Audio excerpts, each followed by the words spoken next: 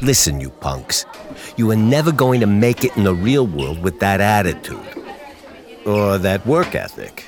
Or that personality. Or that face. Or that outfit. Or those teeth. Or that haircut. Or that mole. Or that weird way you slurp your drink. Or that chip on your I wanna take you, baby, down and baby, you high. Chit chat with my buddies, only make me feel right. You know I wanna take you. That's an hour session down and baby, you high.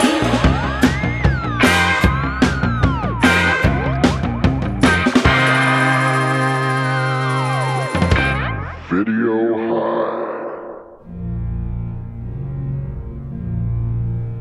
All right, everybody. Now that you're gathered here, I'd like to read the last will and testament of Jackson, former leader of the Scorpion Gang. All gathered here, friends, family, confidants, should understand a little about Jackson's life. So before the bequeathment begins, he's prepared a note addressing you all. It reads, "If you are reading this, it means I have been killed. Likely, someone would have hired a man with leather pants and a great mustache to fight me while I am dressed, less conspicuously, like John Candy and Uncle Buck. We probably had a long, drawn-out sword and fist fight scene starting atop a skyscraper, but ending in a public park. It was probably epic. I, of course, will win. But then some coward will shoot me in the back. Tisk tisk. It all means that someone is trying to muscle in on my territory. It could be any number of crime lords, all with names like Phoenix and the Black Dragon. But it is likely a white dude in another movie called Paolo, who's speaking English but is dubbed for some reason. His legion of gray suits will be pulling the strings, trying to Yojimbo everyone against each other. So Raymond, my son, please avenge me, even if you don't want to. Now, there's something else you should know. Someone else will hire a ninja to kill Paolo. It's probably Paolo's uncle, but that's of no importance really, as we will spend no time with him, instead focusing on a bunch of white people who are supposedly ninja. In case you're unfamiliar, ninjitsu is a martial art practiced for millennia by covert spies, used primarily to scout information, sow confusion, and kill political rivals. There are many different types of ninja, but the two you should know about: the dreaded black ninja. Skinny white demons who look normal one minute can transform and slash you down the next. But the most feared is the yellow ninja. A ninja so powerful, it can appear out of nowhere, dressed in bright yellow, with a headband emblazoned with the word ninja, so as to announce its very presence to both God and the devil, for he fears neither. This won't really have anything to do with you, but it's pretty cool and they do a lot of flippy moves when they fight. Anyway, if you take down Phoenix and Paolo and whoever else you need to, because honestly it gets really confusing trying to remember everybody's white names, but if you do that, you'll take over my crime empire and become the most powerful man in Hong Kong or maybe Osaka or wherever we are. Either here or Japan. You will sit atop the throne as the leader of the Scorpions. And then, and only then, you can proudly exclaim, "Here I am. Rock me like a hurricane." Oh, yes, Hello, Phoenix? Yeah, tell me what's on your mind. Your Scorpio gang no longer exists. It is dead along with your father. Now we are controlling the territory. It's your fate, Raymond. I'm here to kill you. Roll call. Casey Regan. Guys, trust me. I will bring Video High back to days of power and glory. Jamie Kennedy. I've said it before, it's a great sign when the IMDb page for a movie has a cast list where each actor is lacking a headshot. It's an even better sign when it's also lacking 95% of the character names. Josh Rossan. I can't decide if this is too much movie or too little movie. It's the perfect amount of movie. and we're not ready. Our brains can't handle it. I don't know where to begin. Well, you begin with a slow zoom into someone's dad. No. You begin with a montage over You're the Best Around ripoff instrumental cover. Right, into just some guy who's in like summer grill attire. Oh, yes. And showing his katana off. You're talking about our main character, Gordon. Oh, no. He's not our Gordon. main character. He's our side character. He's our fifth character. I don't know How anymore. dare you? He's you? the main character in movie number 2 that's happening at the same time as movie number 1. He's the main character in my heart. The opening sequence is so frenetically insane of this dad bod guy just whipping out his katana in He wants his to show off backyard. his newest flea market buy, guy. He spent a cool $100 on it. I'll be honest, I wanted a katana after this sequence. He made it look awesome. He made it look so cool, just like brandishing it, just it He wasn't glimmering really in the doing sun. anything with it, was he? Doesn't he was matter. Just sort The of sword Yeah. is what's cool. The sword is awesome. Well, much like all of his accessories, like he doesn't really do much with them, but they look cool in the montage as he preps them. Oh, there's a lot of weapon prepping. And then we get the first casualty in the movie, like 30 seconds out of the gate, which is this bar mitzvah boy in a business suit that... You just described half the cast of this Yes. movie. Seriously. Like, literally... That whole side of the movie couldn't have been more than 15 or 16 years old, right? Like, they were so young. They're a little bunch kids. of teenagers who are also mob bosses. Yes. It looked like a high school film. It was like a straight out of college villainy startup. One half of this movie is just a like square-jawed, blonde-haired, tan, surfer-looking white dude murdering teenagers. Like, that is one half of this movie. And that first scene, he just like stabs a guy on like, I thought it was like this was his son and he was like going mad. This is like the beginning of a Greek tragedy. The movie really does set you up from the beginning for its incoherence because it goes immediately into that first scene. So we have just this random transaction on the street that we're not given any context to or any follow-up for, of a guy handing off money, again, a teenage looking motherfucker who then walks along the street, and then a yellow dressed ninja jumps out of nowhere, the white guy from the titles, and just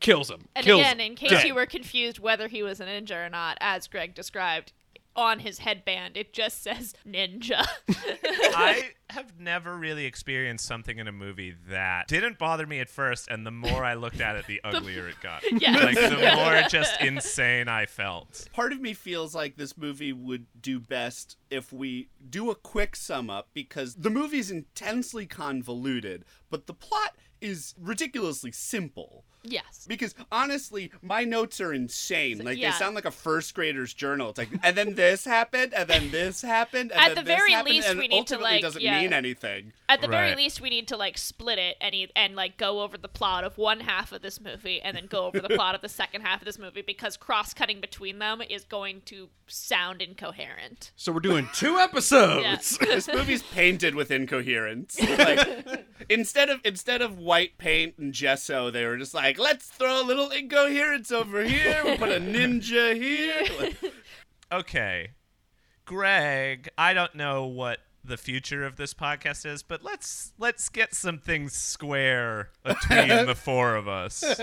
There's like the one story is about this Hong Kong sort of like Rod Steiger character who's like dealing with the death of his father and like coming to terms with his own person while rising through the ranks of crime, and then this mindless killing machine unknowingly affecting this other person's life. This was definitely movies that knew nothing of each other being cut together. These are two unfinished movies. This, please tell us.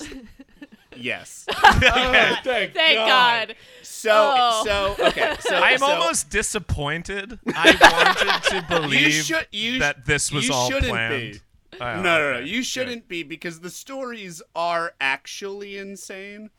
We'll get into it more in the ripoff report card, but the short version is Godfrey Ho, Joseph Lai, and Thomas Tang collectively, IFD Film and Arts had a string of movies, many of them ninja movies, where they purchased the rights to low-budget international Korean, Taiwanese movies, would cut them up. Sometimes would cut one movie, sometimes would cut two movies, sometimes would cut three movies, put them together, shoot about 10 to 15 minutes worth of new anglicized ninja footage, redub the whole movie, and then put it out. Okay. I mean, there's Sick. an art to Fucking that. I sick. love it. Fucking So it's awesome. it's a more incoherent version of Saban. It's like, it's... Wait, how dare you? This movie's playing. I love my Rangers, but this movie is playing with bigger themes. I think this movie is about honor and death and revenge. And yet their transformations are on the same level as a Power Rangers transformation, Casey. Oh, that's so beautiful. God, that's such a cool way to make movies. They've done so many movies like this where it's just like they follow such a rigid formula about, you're just like, you will see them at the beginning.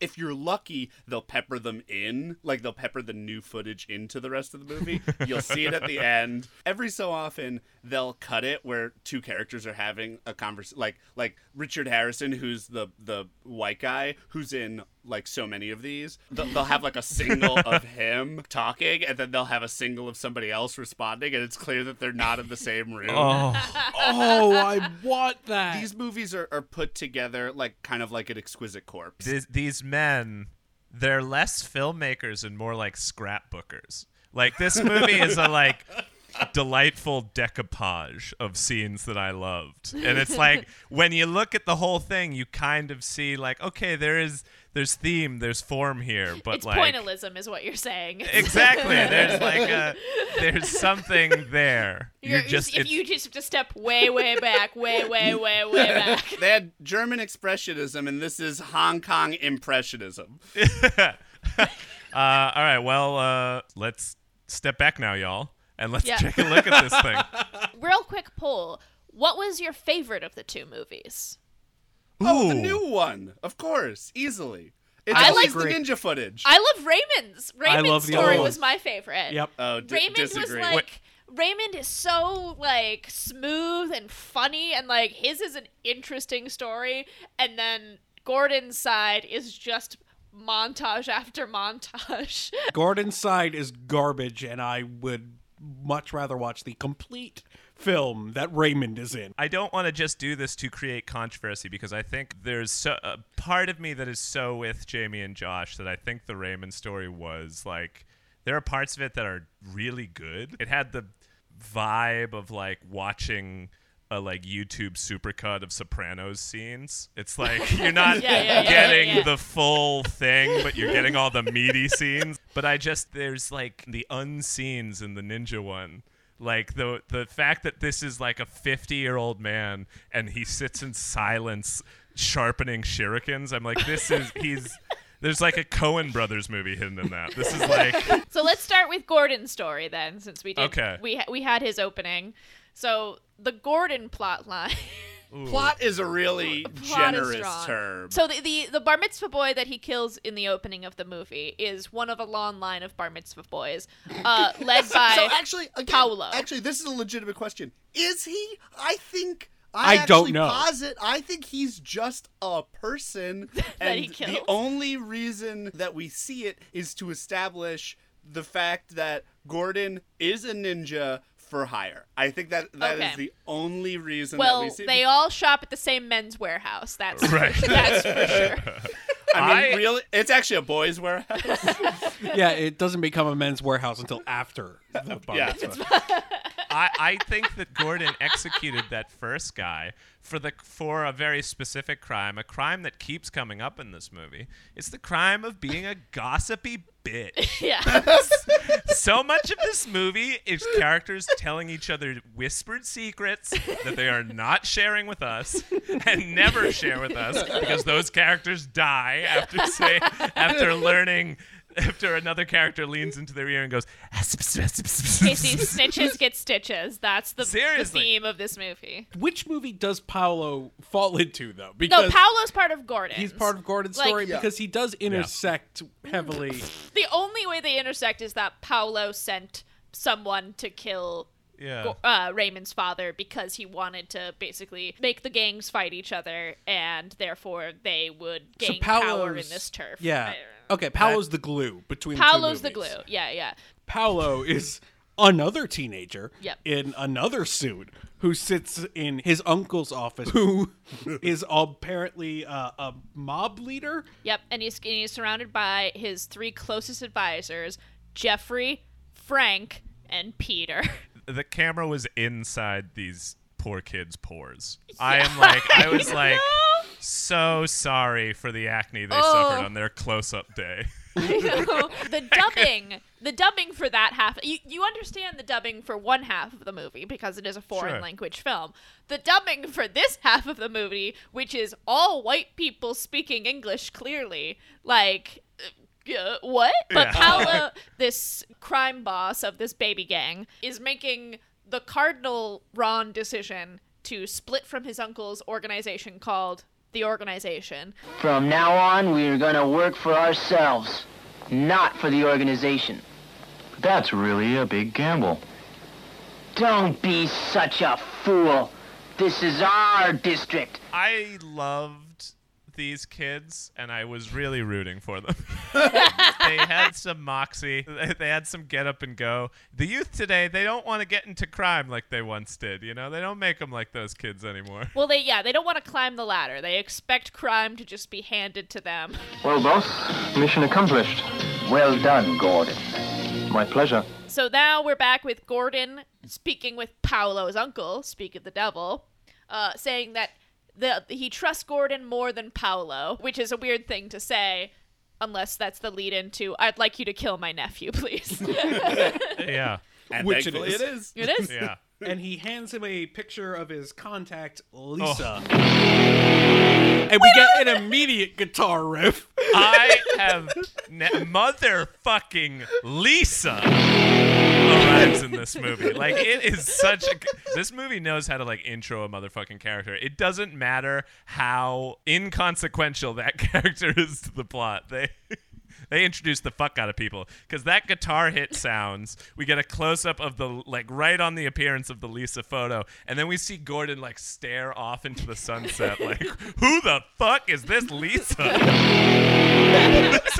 Counterpoint, this movie does not know how to introduce a single person. I could not keep anyone straight. It took me 45 minutes to get Gordon under control. So we're reiterated by the uncle that the rules of this organization is traitors must die, and Gordon tries to give some leeway, being like, I mean, that's not written in stone anywhere, like, this is your nephew, and he's like, no, kill my nephew.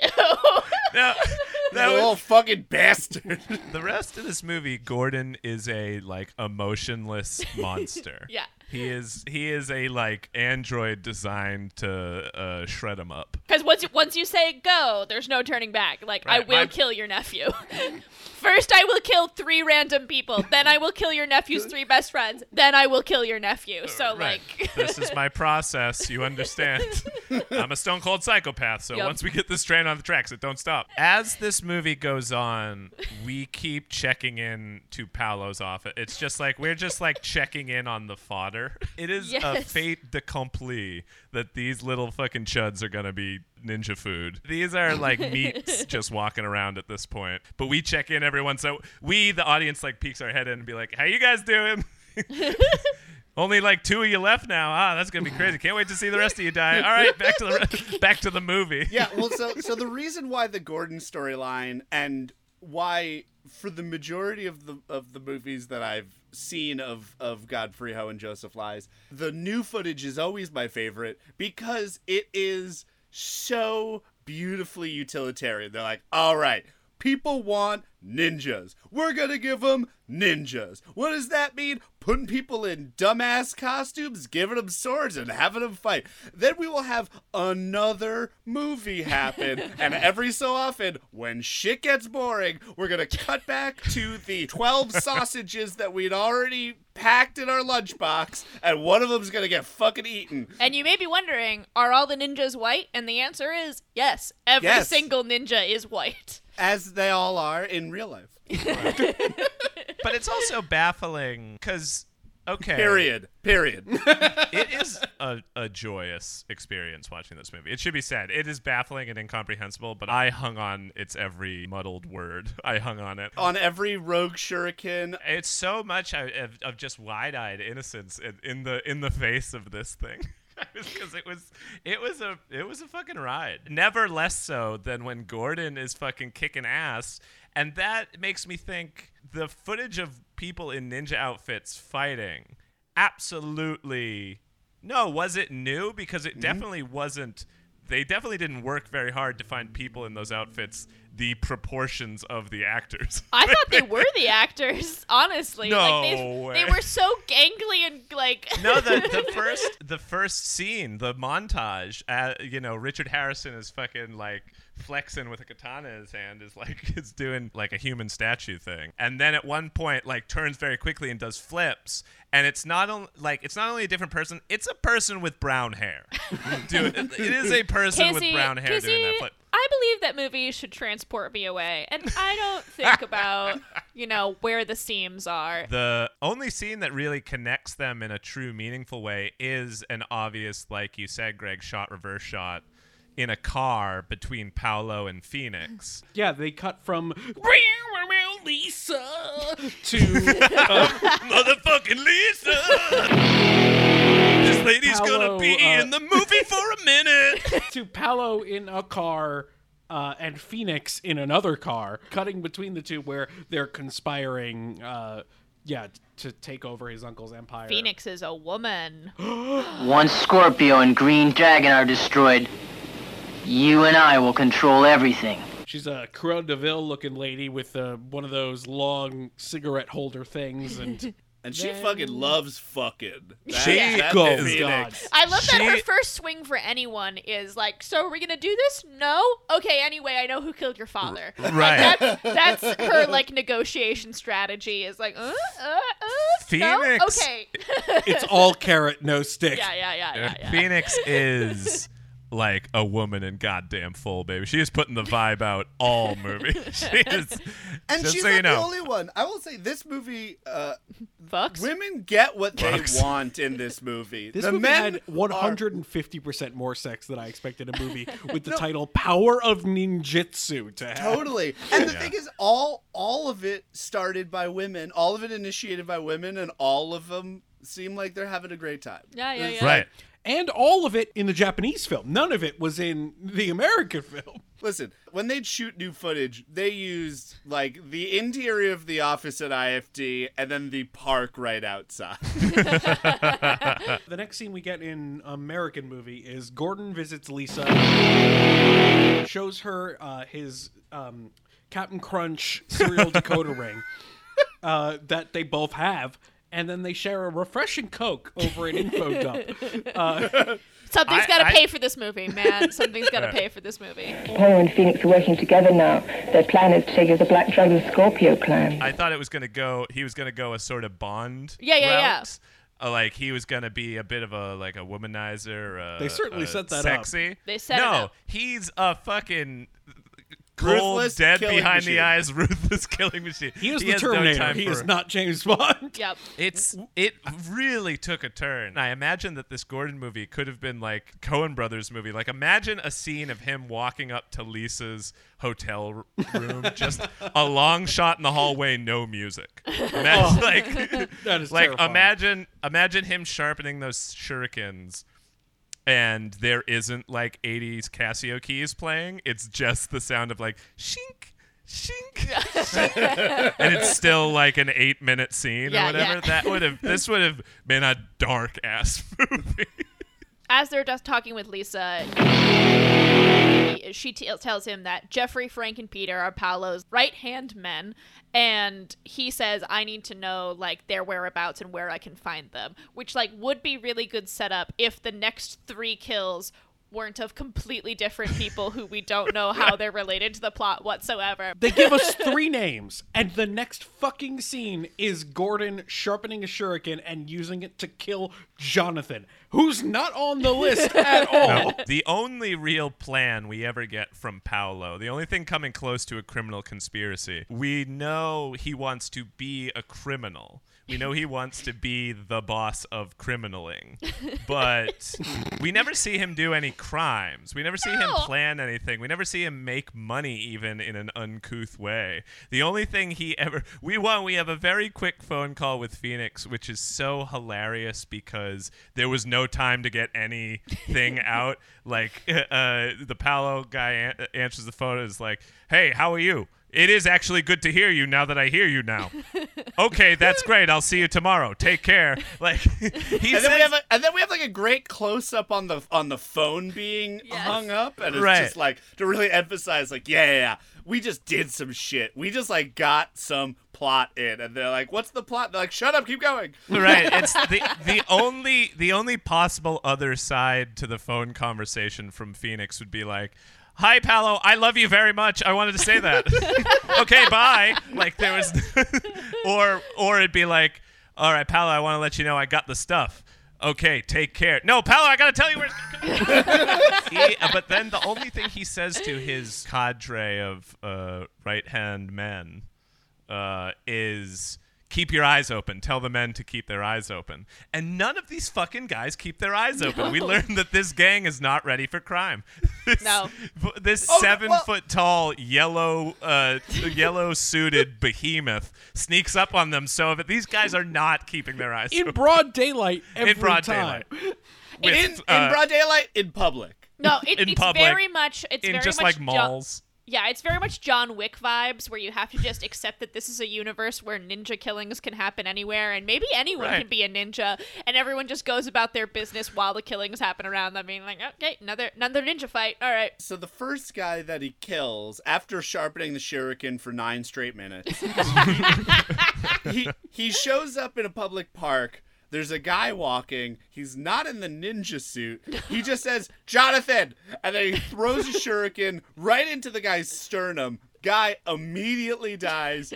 Yep. Gordon just walks away as if nothing has happened, is in no rush to leave the scene of the crime. Well, what's great is that Jonathan dies, and he really had no chance. Everyone else at least kind of like gets a reaction, kind of. There are fights that end up happening. I mean, the first 3 guys are red shirts. It's more, again, it's more about the prepping montage of him preparing the weapons to kill these red shirts than any fight that would happen. Like, the end kill is not the goal. It's sharpening shurikens. It's putting poison into poison darts and setting them. The second one is the revolver. Poison. No. Revolver's the third one. Revolver's the third one, Revolver's the third one. Second one is poison darts with beautiful feathers on them. Yeah. Oh, you're right.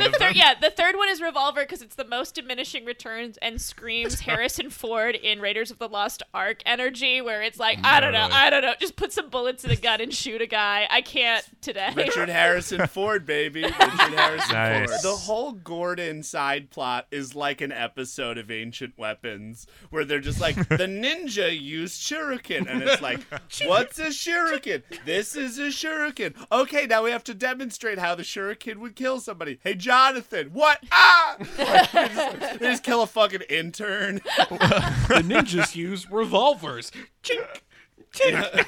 The third kill the uses Chinese a revolver. invented gunpowder. Bang! So, okay. First off, the guy with the poison darts is amazing because, again, the guy's like walking in what seems like the exterior of like a giant parking garage, and Gordon shoots him with a blow dart, and usually I'm pretty sure you try to get like a big artery with a poison dart.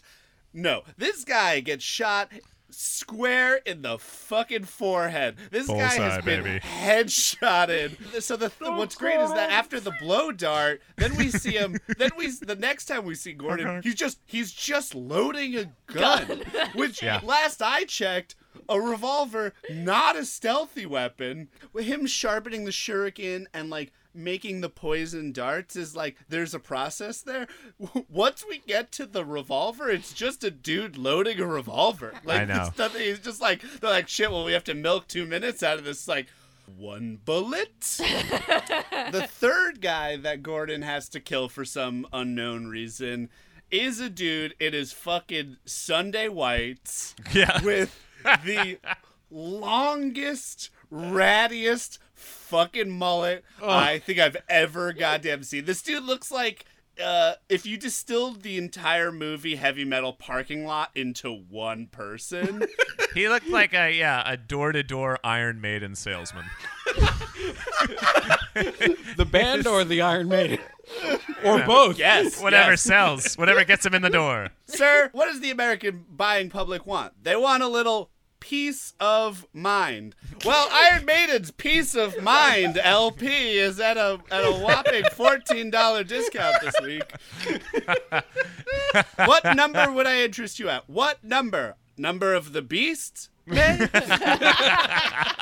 Hotford teacher, or was that family? That was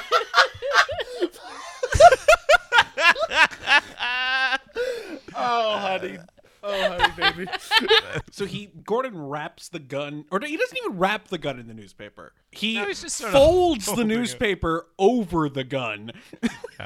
Over the loud part, though, so it's very, very, very quiet. And then, I think my favorite part of this scene is that he walks up to William. William turns around. He asks, "Do I know you?" And Gordon says, "You did." Did he? But just now. He just met him. It would have been so good if Gordon was just like, made you look. That actually. No, would be you better. did. I thought you did was it's nonsense, but it flirts with, like, in that phrase, in that sort of script eloquence, there's a shape of something. Like, do I know you? You did is like, that's the thought going through a dead man's head. Like, he's about to be dead. You did know me. Now you know no one. Like, there's... For a split second, we knew each other. Yeah. The fact that these kills get so much, like, less exciting, it fits into the narrative. If there's any narrative to this, it's a portrait of a psychopathic killer. Like, the first kill is exciting, and then as it gets going, it's rote. The first kill is something you play for, is something you plan and meticulate. You're always chasing that white dragon after that, baby. I know, exactly. It's never the same. Which is different, though, than the other one, which is the black dragon. That's a different movie, but also the same movie. It's the different same movie. Yeah. That old movie that knew nothing about this other movie. One movie knows the other movie is happening. The other movie, those people live in a past totally ignorant of Gordon. Lisa shows Gordon pictures of Jeffrey, Frank, and Peter. Remember them? Yeah. The people she told him to kill. And describes Peter as, and I quote, He's a real sex maniac. Peter, the Australian dubbed ginger. Listen, you know the cardinal rule of filmmaking is tell, don't show. When she says, "This is Jeffrey. Every morning he practices martial arts in Green Park." She holds up a picture out of a children's scrapbook of this little dweeb with a staff. This is Jeffrey. He practices karate. It's the funniest thing that has ever happened. Like, she's like, okay, I know the fucking haunts of two of these guys because, really bad gangsters, they just go to the same place every fucking day. Yeah. She's like, I don't know. Peter just goes different places, so I don't know where fuck. he's right, exactly. I never see him. I see Frank eating breakfast and Jeffrey practicing. Peter, I never see. I assume he's fucking all the time. You've seen Peter. He's a babe, magnet. Peter is young George Carlin, if in the video game character creation you turn forehead all the way up. Max out forehead bar. At this point in the movie, right before this happened, Josh was like, it's been way too long since there's been a ninja fight. And then I summoned a ninja fight, albeit an an absurdly short one. Jeffrey is practicing with his bow staff in what I assume was the photo shoot for the photo that Lisa shows Gordon. And then Gordon teleport cartwheels into the scene. But then Jeffrey says, I'm a ninja too. And he Power Ranger transforms into Black Ninja duds. So when he Power Ranger transforms, I was psyched. And then just as soon as my excitement peaked, it ended because Gordon like slices him along the cheek and then teleports away, and that's it. Scene over. Yeah. Oh yeah, and let's not forget that every death from here on out that Gordon causes will end in slow motion. The dubbed groans are really like spilling out of this movie. It is really where it flexes muscles. They're like, ugh, bleh, yeah, in that scene we learn that all the ninjas are magic. When ninjas suddenly appear. So now one down, we cut to Paulo, who tells his teen goons to put up a reward for Jeffrey's killer. Gordon is stalking Frank now, in his Terminator fashion. Another Power Rangers transformation. Some actually This time with cool... some pizzazz. This time it wasn't just a jump in the air. It was a bit of showmanship that he vogued into a ninja outfit. I think this fight scene was actually better. There's a pretty cool like slow-mo backflip over a sword cut that I thought was pretty neat. But then it's over and Gordon teleports away. His planet needed him. We do keep cutting back to Paolo after all of these, where he's like, damn it, now Frank is dead. Now Peter's dead. And, like, I kept wondering, the plan like... isn't going great for old Paolo. But, like, I also don't know if he, like, has put the pieces together. I also like imagining, because, like, all of their scenes was shot in the same room and clearly on the same day, I really like imagining, like, they do one scene with all of them, and then they're like, and that's a wrap on Jeffrey! Right. Yeah. And then he leaves the room and they do the next scene. That's a wrap on Frank!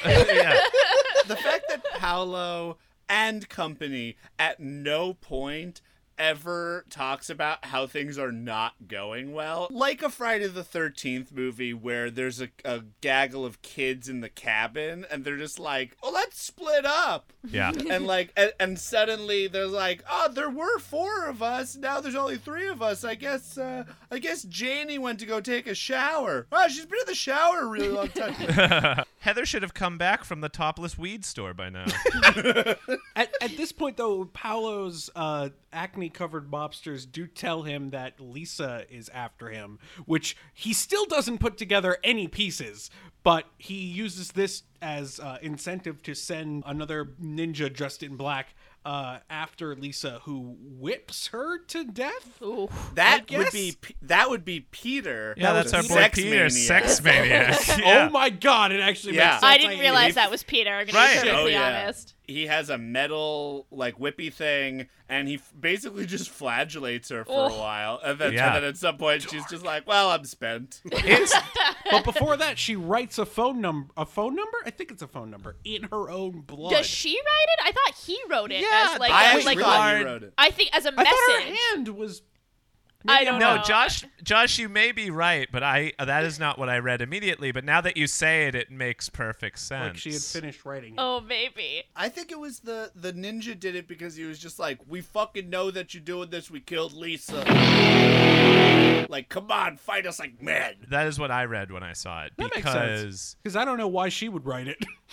Because it's very much or how she would know the number. Yeah, and why would she know the phone number? Why would she write a phone number? She's been like whipped to death with like a bicycle chain, and then stabs through with a katana. But she like heads to the desk and gets the Rolodex. It's like Paolo. It is terrifying. It's out of another movie. Yep. And it is It's out of a third terrifying movie. and tantalizing. Like, it's purposefully tantalizing. Like, she gets her dress ripped off, Which that and makes she's like way on more the bed sense and looks coquettishly back like, oh Yeah. my. And even as she's being whipped, she's just pressing tit down on pillow like, ah, ooh. And as they're about like, okay, I movie. I'm flattered. I have a partner. We're not like it's of course on a different life I would movie, of course. This movie is always. I have another movie. Yeah, we have to go back. I have to find out what I happens have to a Raven. previous commitment with another film. I'm seeing another movie right now. Literally, I am trying to watch another movie. It's a bit of an older movie. I needed that experience in my life. It was a real tragedy because the guitar sting lets you know that Lisa fucking lived. That's how I want to be remembered. I want someone to look at pictures of me with guitar stings. I mean, to be fair, if your legacy is also led great life, was cool guitar stingable, killed by ninja, pretty good. Pretty sick. Good obit. Yeah, Good obit. that is a real obit. Next up on the chopping block, Peter. Gordon stalks Peter. There's more Power Ranger stuff. Peter uses arm batons to fight off Gordon. Pretty dope. But Gordon guts him with his katana, and satisfied that he's now killed all of his quarry, he lowers his mask and does not teleport away. I will say that you have missed something important, which is What did I miss? that this fight starts with hand fighting. Yes. Then they materialize Yes. weapons. Yes. The coup de grace of the fight is at the end when Gordon fucking JCVD splits and stabs, just katanas the shit out of Peter. Oh. And yeah, just like penetrates like in a the moment, sex maniac.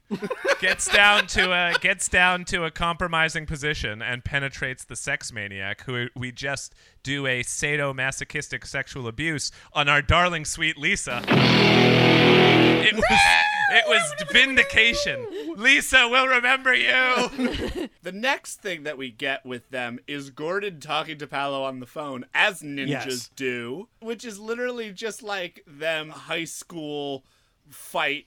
Like they're just like, all Come right, meet me like on the tomorrow, pavement outside. Tomorrow by the Big Rock, 3 p.m. But the Big Rock. Okay, what they say is, we'll settle this as ninjas. Yes. Tomorrow afternoon at Skull Valley. And I guess fucking Skull Valley is the name of a national park, because where they show up, looks like there's a tire swing off screen. According to this movie, It's a duel. where they just materialize guns. Sure. They summoned guns. It's the worst reenactment of Hamilton I've ever seen. Notable is that they both show up in their fucking colors. We can't skip past Paolo's headband, which reads, Nin, an image of two people fighting, Ja.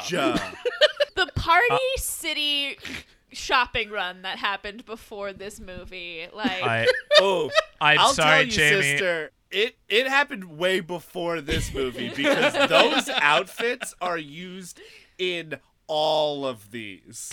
Oh, wow. I need to believe someone with the word designer in their job title made those headbands. It looks like a McDonald's birthday crown, the way it's like the split big up. boy is the ninja today. Gordon had a ninja themed birthday because it's Gordon's big day. They start with the guns. It starts with guns. I have them first written thing down. The ninjas, is like a quick draw. Yeah, the ninja's most prized weapon, gun. They have their snub noses, and they each put in one single bullet, and yet somehow Gordon's one bullet becomes 4 because he shoots it a lot. No, I like to believe that's part of Gordon's psychopathic plan for everything, perfect killing machine. To put Paolo to initiate the ninjitsu quick draw, as is tradition. He puts the one bullet into the gun, showing Paolo, yes, we are doing single bullet shootout. But because the power of ninjitsu. No, I think because Gordon is the killer. is death incarnate, he has already loaded 3 other bullets in there because he is going to kill Paolo. There's no chance Paolo's winning this fight. There's no chance Paolo survives. Well, he tries. I mean, he makes his play in this point because he tries to win Gordon over to his side, saying, "If you team up with me, I can give you riches. We can take over my uncle's organization and we can run it." But this is when Gordon is like, "Well, I don't do it for the money." And I do it for the fucking kicks, baby. Right. The murder boner, baby. Yep. They then summon, and I like that they summon the same weapons as the rules of settling it like ninja dictates. Oh, it's in the bylaws. Yeah. That you start with guns, then boomerangs. It's a decathlon, but for dueling. First guns, then boomerangs, then shurikens, and finally katanas. But also, at the point when they get katanas, they also fucking Super Saiyan and get shinier costumes. They glitter bombed the fucking costumes at the end of the movie. What's awesome about this fight, apart from everything, and the arsenal of arms that they use to brandish at each other and ultimately not really do very much with, is also the fact that the movie is also like let's show them all the filmmaker tricks we got. We got slow motion. We got fast motion. We got regular motion. Whatever kind of motion you want, this movie's got it. And to Paolo's credit, when it finally comes down to katana on katana violence, he disarms Gordon for a moment. But Gordon, being trained for every eventuality, there is no surviving Gordon, fucking drop kicks the sword out of Paolo's hand. That was awesome. And Gordon, triumphant, pulls down his mask. A beautiful ending. We've Happy come to the ending climax. for all. Gordon wins. Yeehaw. And then suddenly, 2 guns pointed out of nowhere come in from off frame and shoot him. In midair, he falls. Freeze frame. The end. Oh my god. Fuck. What does so it mean? Great. It was so great. An ending so tantalizing, Duchamp wished that he had thought of it. And it should be said, of the 2 guns that are pointed at Gordon, one of the hands is clearly a man's or a male-seeming hand, and the other hand has a big ring on it, almost a seemingly like feminine hand. Whose hand could that be? Perhaps for the answer, we'll have to travel back in time to another movie shot years ago. To movie B. Because that's the end of movie A. Movie B begins after our main titles with Gordon. We cut to a movie already in progress, a fight in an office between brand new characters. Then we punch cut to the rooftop out of the office. The punch cuts were genius. Awesome. I love the punch cuts so much because they were seamless, they were well edited, and we traversed a lot of space and time with it. And it begs the question, wait, but what's happening in between these cuts? Absolutely. Oh my god. Are they like riding the elevator up together and being like, one second. I like thinking they kept fighting through that. They were just there were other people like crammed into the corner trying to like read the newspapers quietly, and these guys are still beating the shit out of each other. They say you want to start a movie in the middle of a story. This movie took it a little too literally and starting in the middle of a fight scene. Yeah. We open on a guy just like wailing on some people in an office building. No introduction, nothing at all. All we know is this person is about 45 to 50 years old. Yeah. Tubby, a portly person, has like a gray mustache. Josh and I both wrote down Columbo. Yeah. Oh, totally. Yeah. But then he gets his ass handed to him by an unnamed man in a leather jacket with a mustache and leather pants. And leather pants. All leather. He threatens Columbo's son, and they duke it out on the rooftop. And then we have another punch cut down to the park where Columbo slow-mo KO's leather jacket, but somebody shoots him. I admitted before that I liked our Gordon storyline. Yeah. That's not to say that our Raymond storyline, which is now starting, does not have a lot of perks. One, great mustaches. This movie's Oh. mustache quotient, Seriously. so much better. 2, this fight scene that opens up, even though we have no idea where we are, who we're with, or why they're fighting, this fight scene fucking slays. It is real fun, real good. We get a dude who is in almost exclusively leather fighting with a katana, which must be fucking hard. That shit clings. Squeaky. Definitely he's just squeaking around. I wish that I heard the field audio from that. Seriously. This movie, you begin like at the end of like a big, like a helicopter, and you've got to be like, the green means go, green light, go, go, go, and you have to like base jump into this movie. And I was ready for anything. I was looking around like, all right, they're fighting. Guy's fighting in an office. Okay, now he's fighting another guy, a guy in all leather, and he's got a mustache too, and his hair, he's got like a curly afro. Is this the same guy from the past? Is he fighting his past self? You get a compass and a little thing of water, and you're like in the wilderness, and you have to make your way through this movie. Yeah, this fight scene felt like the rest of the world turns, but these two shall always be fighting. It's a constant. Right. It's like death and taxes. The huge helicopter shot of them fighting on top of the building that just like pulls out, and you see the city in the background. I was like, this is epic. Yep. This is like it's like, yeah, Greg, you're right. It's like Thor and Loki doing battle on a mountainside. It's God and Satan, baby. This is the chess game in the Seventh Seal. Right. It's right. That's what this is. Spoiler It's alert, black. Greg. I haven't seen the Seventh Seal. So we cut back to movie A, where we learn that Columbo is actually named Jackson. His son is named Raymond. Paolo and his crew, they want to take over all the crime syndicates, so their idea is to pit the Black Dragon and the Scorpion against each other. Jackson ran the Scorpion. Now they're like, I don't know, should we take out Raymond? Because now Raymond's technically going to own the Scorpion. But the running theme of this whole movie is no one believes Raymond is capable of anything, any greatness. Yeah, when we're introduced to Raymond, I mean, yes. the first scene we see him in, he's like brawling with some. He's getting his ass handed to him. Can you by please? Leather Yeah, Jacket. Can y'all help me with that scene on the docks? It's so dark. Because it's so dark. It's pitch black. Okay, well, here's what I got. Leather jacket guy throws down some Scorpion gang members. But this is a different leather jacket This is guy. a different leather jacket Because guy? original leather jacket guy's dead. They're fighting on docks. There is an explosion at some point. The bad guy takes out a bandsaw and tries to hit Raymond in the head with it. Which that is was awesome. Fucking awesome. Yeah, I think the general thing we have to know about this scene, because it's all I took away from it, was basically like Raymond gets his ass handed to him. The Scorpions are no longer under his control, even though by rights it should be, and he saves a man's life, which will come back later at some point. I'm happy for this podcast because I left that scene being like, well, I sure don't know what I just watched.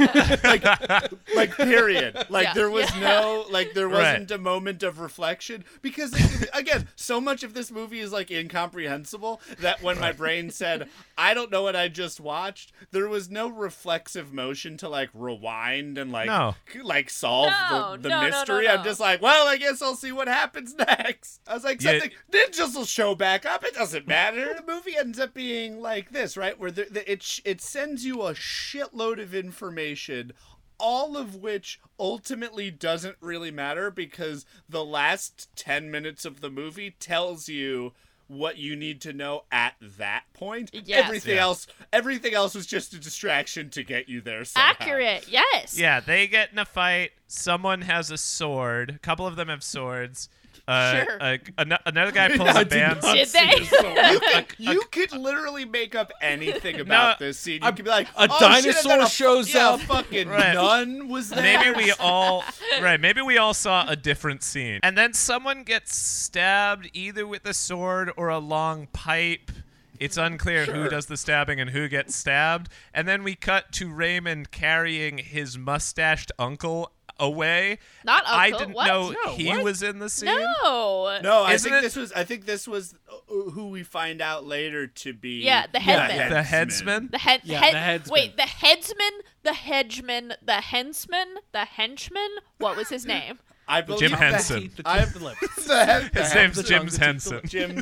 I think it's the headsman. I think headsman. I think it's the headsman. Okay. He's the one cool name. He's also not at all introduced, nor is in the rest of the movie until 10 minutes before the end. And so the idea where you're supposed to remember later when that guy shows back up that he was in an earlier scene that is literal pitch black nighttime is nuts. Hey guys, literally for the first time, we may be using this term correctly.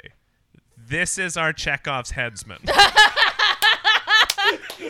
This is literally the first time it actually fits by the definition of that literary device. I am starting it now. Every time there's a Chekhov, there's a bell. Chekhov's bell. Great. We're calling it Chekhov's bell. Chekhov's bell. You should have introduced it way earlier. Damn it. Oh, listen back. I did. Ooh. So currently Quick, we have edit Josh saying it earlier. we now have Chekhov's bell, which is going to get confusing because of Pavlov's dog. I did start drooling when he hit that bell, but I am always drooling. So. We skip Months? 3 months later. Okay, this is a legitimate question. Did it say 3 months? No, later, it didn't. Okay. No. Well, there's no title card, but somebody says that Raymond's been missing for 3 months. Yeah. This movie doesn't hold your hand like that. No, but it does hold your... That's the wild thing, is that this movie picks really strange times to hold your hand. Yep. And when it doesn't, where it's like, come on everybody, there are ninjas. Do you know what ninjas are? Ninjas are killing machines. and then they're just like, yeah, well then Raymond is friends with Albie and Chipmunk guy over here. We got the Scorpions, Phoenix. This movie is like reading fucking Gangster Dune. Yeah. like it's just This scene is so inscrutable because this sleepy guy is just like staring at a vase. They're talking about how Raymond's been missing. Then Raymond shows up and beats them up. We have to talk about who is in the room. Please remind me. I honestly... Is Wilson in the room? Is Wilson? I don't remember. That's probably worth checking because I was just going to ask you guys. Was that Wilson who is looking at the vase? You know, he takes a real face turn halfway through this movie. He takes a heel turn, he takes a face turn, back into a heel turn. Right, and so the fact that, I'm having trouble believing, I don't know why it's the exact sort of insane that this movie is, but would it introduce a character that our main character is later supposed to be, deferent to by, knocking him unconscious and sticking an apple in his mouth? Is that what happens? I thought that guy was dead, but I don't know because the only thing that I could focus on during the scene is the guy with the Hitler mustache. Yes! Oh my God! Yes! Japanese Hitler with Ronald Reagan's voice. What's going on here? This is beautiful. It's a statement what I'm seeing. It's a statement on Reaganomics in the 80s, you know. And yeah. No information permeated into my brain at this point. The movie could have turned off and then just come back in 2 scenes later and I would have gotten the same amount of information because as soon as I saw that guy with the Hitler mustache I was just like, oh.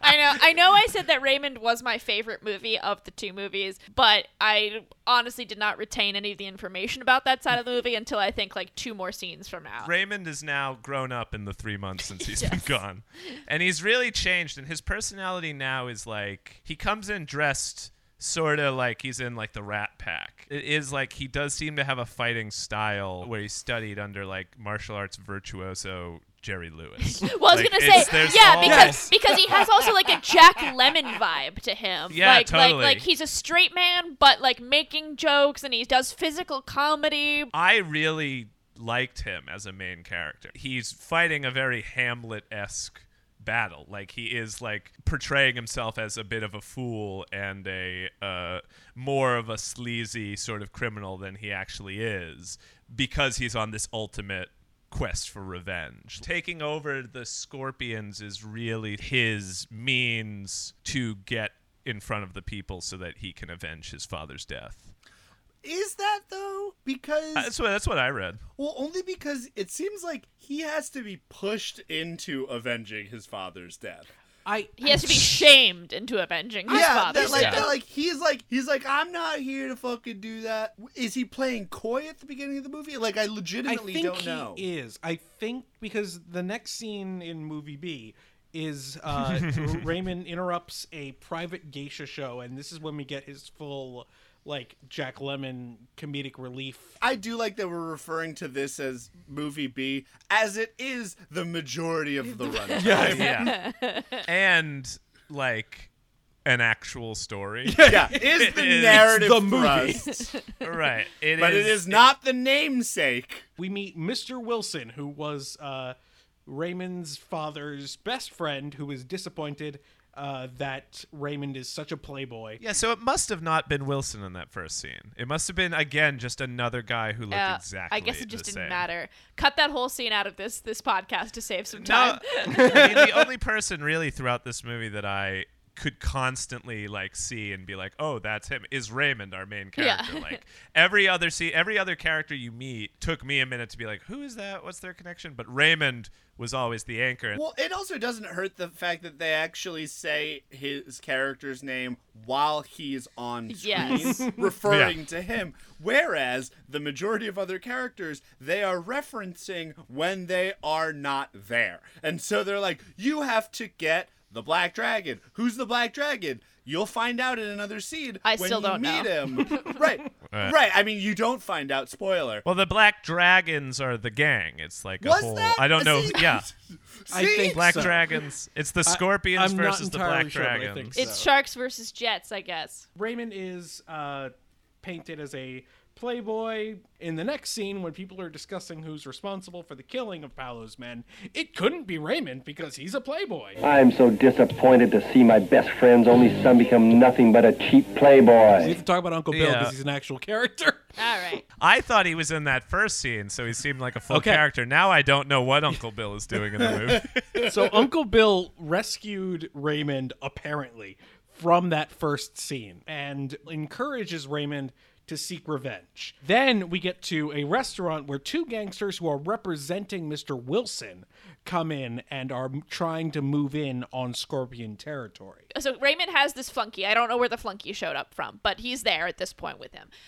They go to this. He's doing an internship Yeah, in basically. college that the Paolo's gang goes to. Yeah. We put the tri in triads here with our internship program. Damn it.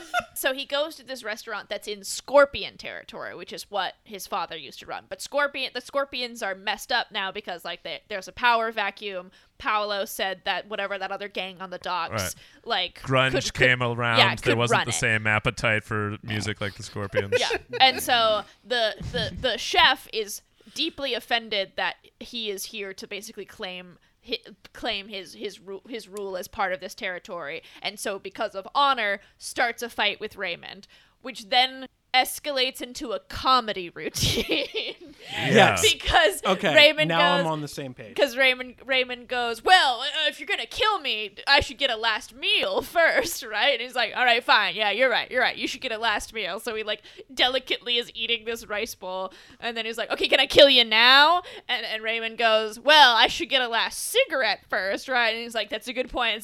Before I kill you, you should get a last cigarette. So he takes a cigarette, and he's like, do you have...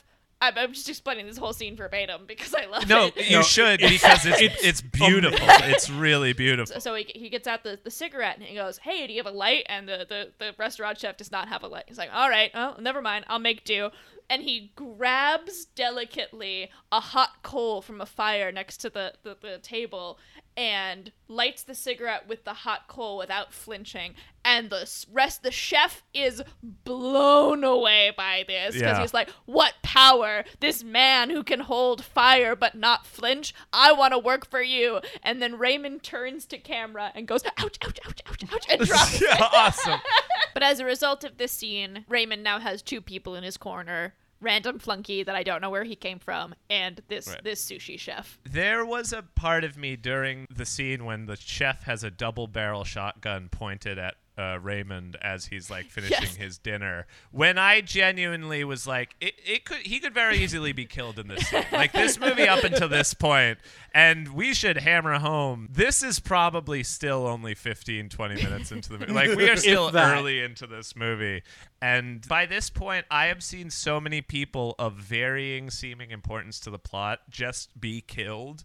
I would have not been surprised if the chef had like unloaded both barrels into Raymond and he died, and then the movie then becomes about the chef having to like cover up a death of a mafioso. He then gets killed, and like the movie just keeps happening like that. Like a Jean-Luc Godard, and the camera just keeps moving to the next character. Right, exactly. Next, Raymond visits Jenny, who turns out to be the woman who was with Mr. Wilson in the private geisha show.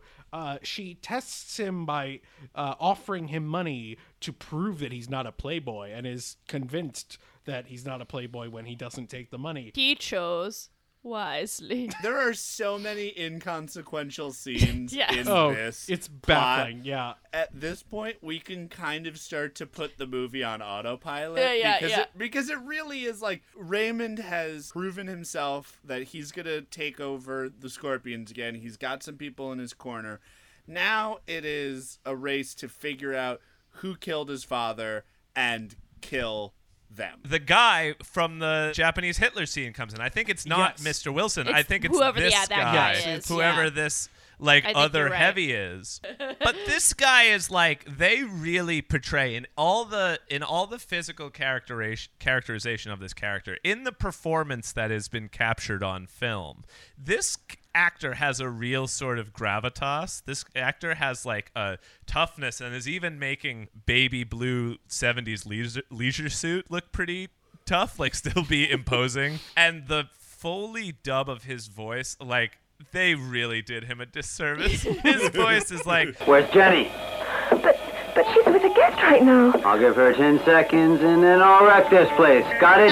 He's like 6'5", 280 easily. Like, It's like huge. dubbing The Rock with Wallace Shawn. Yes. Well, no. I'm sorry. I got off track, but it is worth noting that Jenny and Raymond's sex scene is a direct result of that girl being real danger horny. Yeah. Like, he beats the shit out of those goons, and then she's like, "Oh, it is go time, motherfucker." I really, really liked this sex scene because it was. I hated this scene. No, I gotta tell you. This is the part of the movie where I turned to Jamie and said, "Where did the ninjas go?" I was so hoping that you were like, this isn't the point where I turned to Jamie and I was just like, so? Hey, we got a little time. Well, the movie's busy, I guess. Want to spend the night in the apartment we live in together? This is turning into fucking video thighs. You know what I mean? Jesus. I did like that sex scene because my boy Raymond, he was putting in that. Those were the moves I taught him. What you gotta do, you gotta do a lot of boob focus. Most of your job is gonna be numbling on some boobies. In fact, it's all you're gonna do. There will be no other sexual activity. I was like, that's step two. Jamie is going to jump through the camera. That's and true. Is that not good sex? That's what good sex is. That's all I've ever done. Listen, I'm just zoning out of this point like I did those previous two scenes in this movie. You just get your face down in there and you just run a nose from one boob to the other. You run your nose over one boob and over the other boob. My man, Raymond. Damn, man. I was taking notes. I'm going to be honest. I was taking notes. So Phoenix is now introduced to this side of things. Phoenix now comes into movie B. Asian Christopher Walken gives Raymond an invite to meet with Phoenix. Phoenix just tries to seduce him, fails miserably, and just resorts to spitting out the point. Mm-hmm. They say you're handsome, like your father. I'm not interested in older women. I know who killed your father. She's always putting the vibe out first, propelling the plot second. Yeah. She is laying it on the table, and if you pick it up or not. She also, not like, I mean, not that this is something that movies are good at assessing in general. She wasn't an old lady. No, she was not at all. She was like the same age, if not younger, than everyone else in the movie. She's ostensibly the same age as Raymond, as far as I can tell. Yeah, but his everything is like, ugh, get your granny panties out of my face, you geriatric hag. Ugh, I'm gonna barf. I'm gonna narf. Which is the opposite of like what he told Jenny earlier on when he was like, "Ma'am, this man next to you is way too old for you." Oh my God, he does say that earlier. She tells him that love him. Wilson killed his father. Which certainly must be the truth, right? Probably. For all we know, it is. Then Raymond when she shoots said, Wilson. When she says that, I was just like, that means literally nothing. Yeah. I did love the scene when Wilson goes, if this is about business, we'll have to discuss it during my business hours. And Raymond goes, "This isn't business," and you'd think it would be, this is personal. No, it's the chunkiest. This isn't business. It's about a private matter between you and my father before he died. And you're like, all right, not the coolest, death line ever, but, Raymond really wanted there to be no illusions. Yeah. Make no mistake. This is what it's about. Yeah, and then he just shoots him. Yeah. And In the back. Wilson's on a jog, and he starts, he says, this is about a private, personal matter between you and the man who was once considered my father in the before the events of his untimely passing, of which I am here.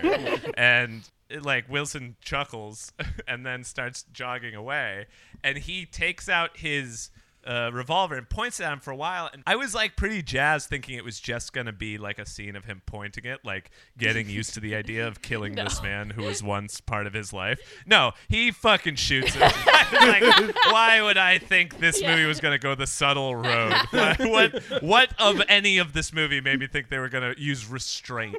And then hard cut to the next scene. Wilson lived, by the way. He's only wounded. A character literally Raymond just says, is in the waiting he's room fine. of the hospital for some inexplicable reason, and the nurse tells him... Mr. Wilson did not die? He was only wounded. He said it was an accident. He says no charges. He's filing no charges. There's a sex scene between Phoenix. We don't have to go into that. No, yes we do. No. Yes we do. We're told just by Jenny very quickly, whoopsie-daisy, actually Wilson isn't the guy who killed your father, I swear. And then Wilson straight just sort of backhands Raymond, and Raymond gets all teary-eyed. And that's when Wilson and the audience realize that, Raymond, you're not actually cut out for this crime thing. But I do want to talk about the sex scene because it's so hot. Casey's Steamy Corner. Oh, God. Steam Penthouse Forum. I've never seen this in a movie before. Who is this sex scene between? Which one are we talking about? It's her and Johnny. Whoever the hell Johnny is. Not to be confused with the white boy Johnny who got murdered by Gordon. Different Johnny. No, there's Jonathan and then Johnny. Okay.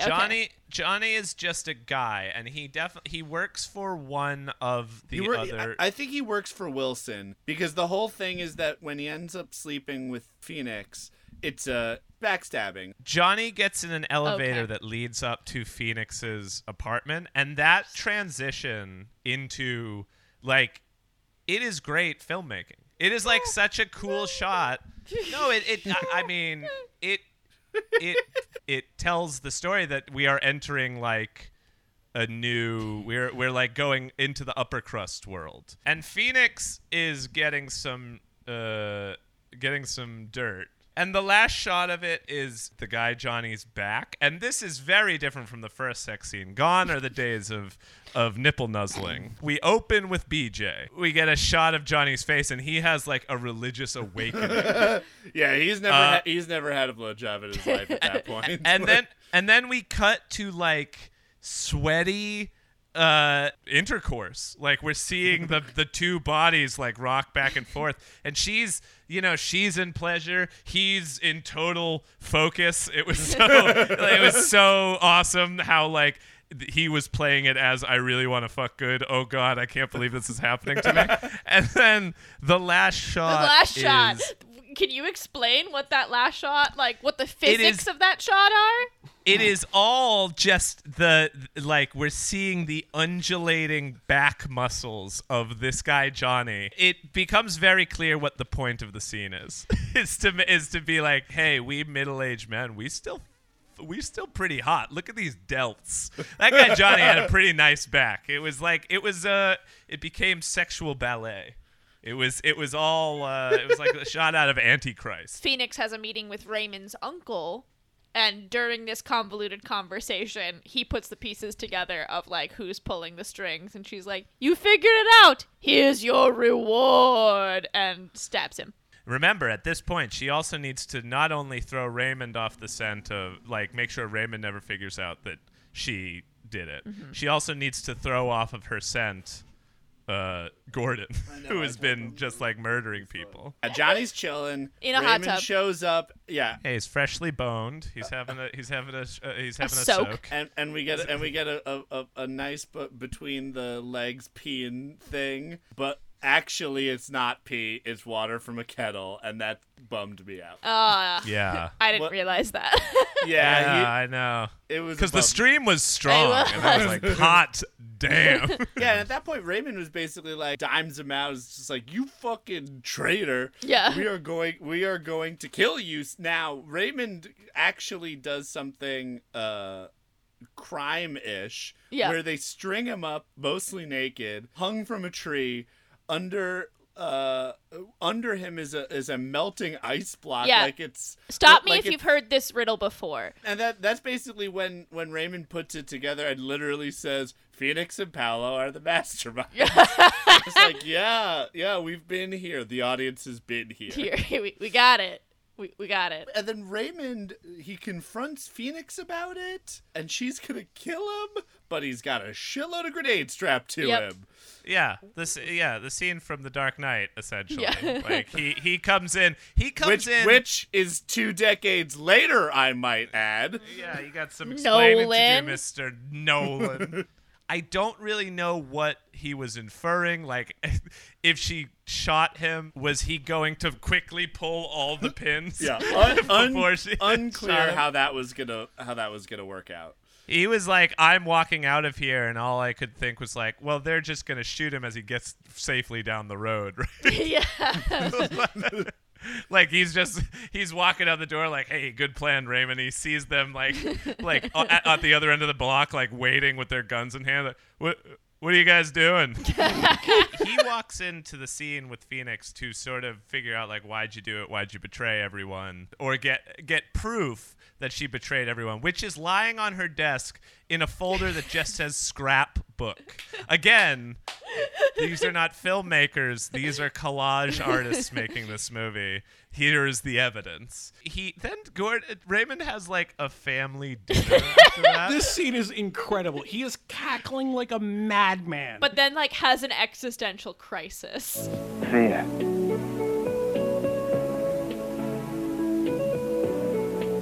It's a gangster's life. Sitting at this table is Raymond, Jenny, chef, our new chef friend, and the old intern, mm-hmm. and he's like having this like he's drunkenly waxing about like the choices he's made in his life, and he goes, I hope our kids will understand that. And I was like, our kids? like what is this sort of like polycule they've formed? This sort of like our kids, all I could think was like the chef was going to be like, you mean it, boss? I'm going to be a father? The headsman shows up at the restaurant looking for Raymond. He kills the chef. Whose name is Ricky. Ricky. I wrote it down. Okay. His name is Ricky. Oh, and Tony is the other guy, is the flunky. Friend assistant. There's actually this pretty cool shot of the headsman leaves after killing them, and then you see Raymond come up the stairs and enter in the same shot. It's like 2 ships passing in the night. It's pretty missed it by that much. Yeah, I know. I mean, this movie kills the henchman. like Raymond's henchmen, and it's like this movie spares nobody. Like those henchmen had nothing to do with this. You didn't need headsmen. Do you have no honor? I thought no one has honor. I thought being a headsman because I definitely knew what that was. Raymond is not great at being a crime lord. Like as he re-enters this game, he shoots his allies. He has everyone like who has decided to follow him ends up dead. He's just not cold enough. Yep. But he is a fucking badass still, which is why we get a really awesome final fight in a cemetery. Yeah. So the headsman left a note saying to meet at Jackson, who is Raymond's father's grave. And then this is where we learned, the headsman was the guy that Raymond saved on the dock that you saw for 3 seconds. Right, which matters no amount. It makes no difference. They fight. Well, it only matters in that I'm not going to stab you with the same sword that killed your 2 friends because that's how I'm going to repay you. We're going to settle this as men. Hand-to-hand combat, I guess. Yeah, until he does. Doesn't he pick he gets stabbed? Yeah. Raymond is fucking housing the headsman. Like this is go to like judges call it. Throw the towel in. It's over. And so headsman like grabs his sword and they sort of square off. His final Hail Mary, as it were. Right.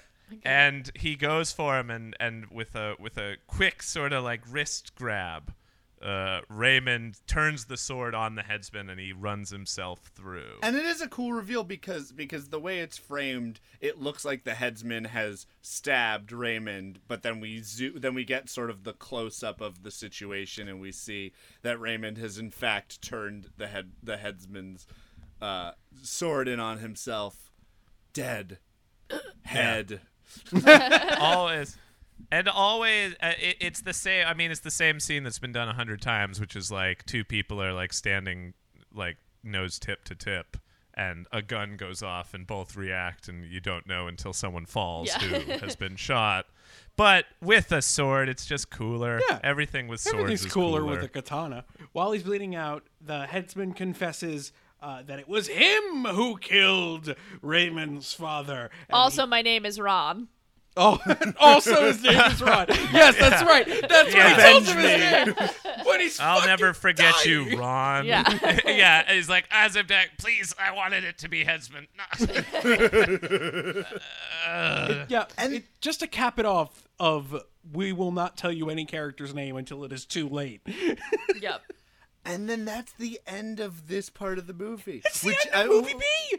Yeah, which is nuts because we have not killed the Phoenix.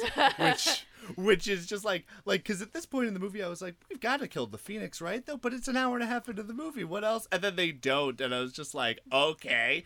No, she wins. She wins, right. Is she the one who killed Gordon? That's my guess. I mean, that's what I read. have to assume because, now we've gotten to the end of movie A where Gordon and Paolo square off and then Gordon gets shot by who knows and probably the Phoenix. Freeze frames. It's like Hong Kong Sopranos a little bit, but like again, like I said, watching like a YouTube supercut. Yeah, it just sort of ends. It's because that's what the end would be. That's what it's all leading for. It's leading towards, the great joke of life, that it's all leading to the sudden cut to black. And just like that. Movie A and movie B. She is the only one who knows how to be a crime boss out of literally everyone we've been introduced in this movie. The only character, it was any competency as a mob boss. In honor of our redhead fake Australian.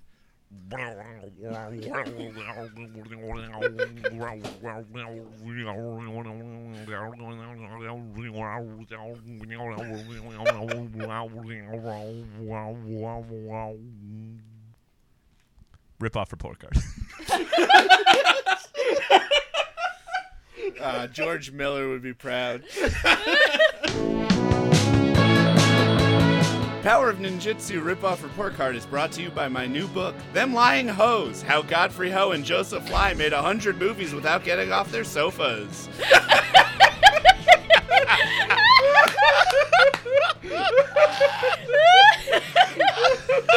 This works so well. It works so well. Oh my god, wait, I gotta pee. You made me laugh the pee out of me. For those born after 1980, it might be taken for granted that ninjas have forever been a part of America's cultural fabric and understanding. But if you lived in the 70s and were not Japanese, you might not have heard the utterance of shadowy figures throwing shuriken and wearing those shoes that separate your big toe from the rest of your foot. Surprisingly, one film specifically would ignite a worldwide interest in ninjitsu and its practitioners throughout the 80s and beyond. That film is the appropriately titled Enter the Ninja. Cannon Films, our friends, struck big with a martial arts film starring ex-spaghetti western star Franco Nero as the White Ninja, fighting newcomer and actual ninjitsu-trained Sho Kosugi. What followed could only be described as a craze. Now, Enter the Ninja made a cool $13 million at the box office, and suddenly low-budget film producers were looking at big cash money. Think about it. You can hire named faces, put them in a costume that purposefully covers that face, get a real martial artist to do the stunts, and the public would be none the wiser. Cannon themselves ended up making Revenge of the Ninja and Ninja 3: The Domination before 5 American ninja films. But they weren't the only ones. Ninjas popped up in tons of movies like Pray for Death, Rage of Honor, and 9 Deaths of the Ninja, all of which starred the now hot Kosugi. But it grew. Ninjas started popping up in toy aisles, in new home video game systems like Shinobi and Ninja Gaiden, and of course, in print and on television as 4 radical shelled buds called the Teenage Mutant Ninja Turtles. Ninjas became a standby Halloween costume. Ninjas became ubiquitous. And where there's smoke, there's fire. People were hungry for ninja movies, and quick.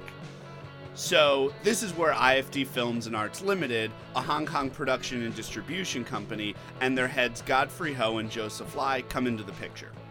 The story goes that Ho and Lai, along with another friend Thomas Tang, realized that they couldn't compete with the major Hong Kong studios, and when Cannon started to see big returns, they started to churn out ninja flicks. But the problem was, they couldn't make movies fast enough to meet the demand. So they started picking up low-budget movies from Thailand, Korea, Taiwan, wherever it was cheap. Then they'd cut up these films, shoot a few new scenes with Western actors in ninja costumes, slap those sequences at the beginning and the end, and if you're lucky, pepper them throughout the middle, redub the whole thing and call it something like Ninja Thunderbolt, or Diamond Ninja Force, or Thunder Ninja Kids in the Hunt for the Devil Boxer.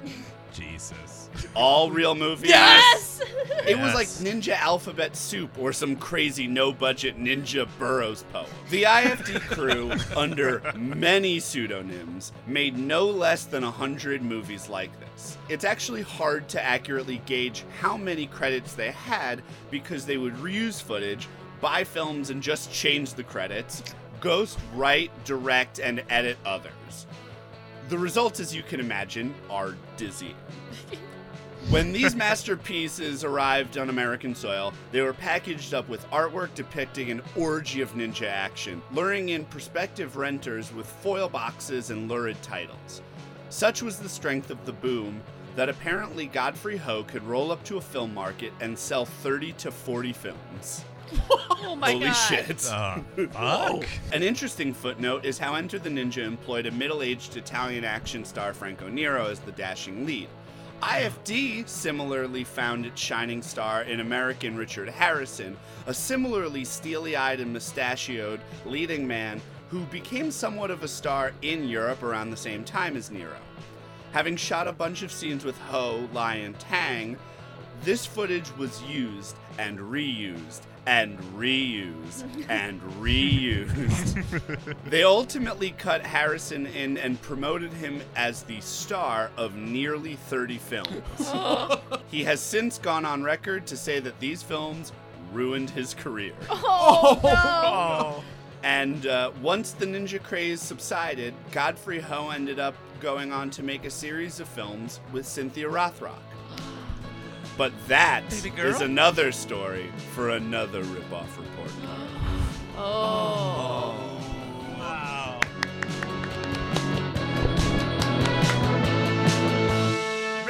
Rip off report card. Rip off report card. This movie was made by some guys who made a lot of movies just like this one.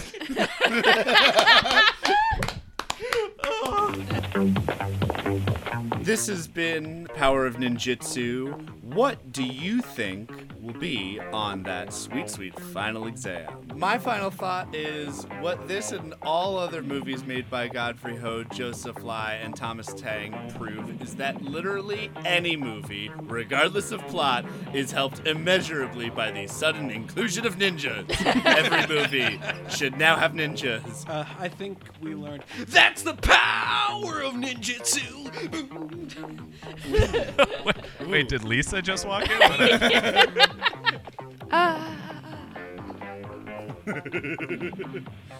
Oh no! Oh, Jamie fell off screen in slow motion. Jamie, it's so sad. This is exactly how I lost my friends Peter, Paolo, Frank, Jonathan, Johnny.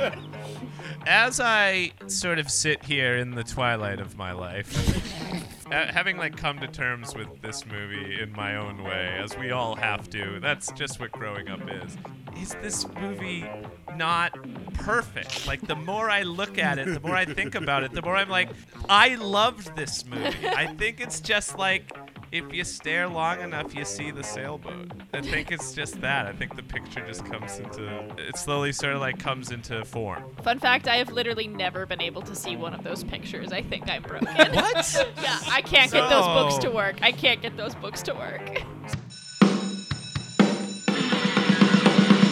Thank you so much for tuning into this week's Video High, where we discussed the power of ninjitsu. We'd like to thank Seth Applebaum of Ghost Funk Orchestra and Gabriella Tessitore of Scout Harris for our wonderful theme song, Justin Ferraro of the Rizzos for our bed music, thanks to the great Chopin for the funeral march, Ann Shearer for our lovely logo, and our teacher, Mr. Philip Marlowe, for our opening. Thanks from the whole Video High class, Jamie Kennedy, Josh Roth, Casey Regan, and me, Greg Hansen, for listening. Next week, we will be digging into the Thanksgiving stuffing that dreams are made of with 1972's schlock classic Blood Freak, the world's best, but not only turkey monster movie, with our special dinner guest, Chloe Medgalchi. Check out Video High on Spotify, Apple Podcasts, or wherever you get your podcasts. And don't forget, if the cranberry sauce doesn't hold the shape of its vessel, don't eat it. Until next time. Paolo, I got your number. Written in blood. Country code 7. Up in your ears. Podcast Network.